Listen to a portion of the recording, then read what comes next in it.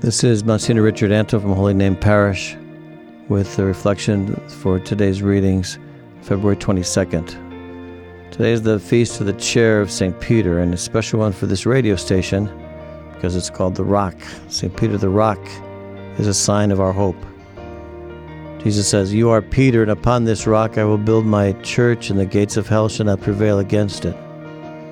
Peter was human and made mistakes, which the scriptures are not silent about. But Christ entrusted the church to him, and he promised the church that the gates of hell will never prevail against it.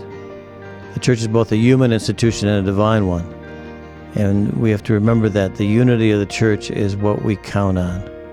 This reminds me of a story about the French Emperor Napoleon, who was as proud as he was gifted. He was a brilliant man, but his pride made him think that he was superior even to the church that Christ founded.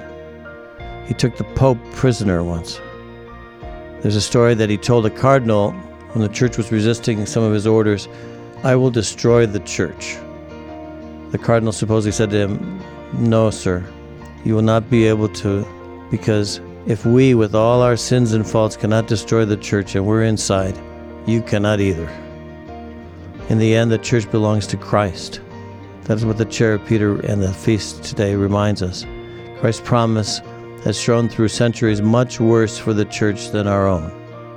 We should really be aware of the salvation history and the history of the church. The gates of hell will not prevail. We can take that to the bank of our souls.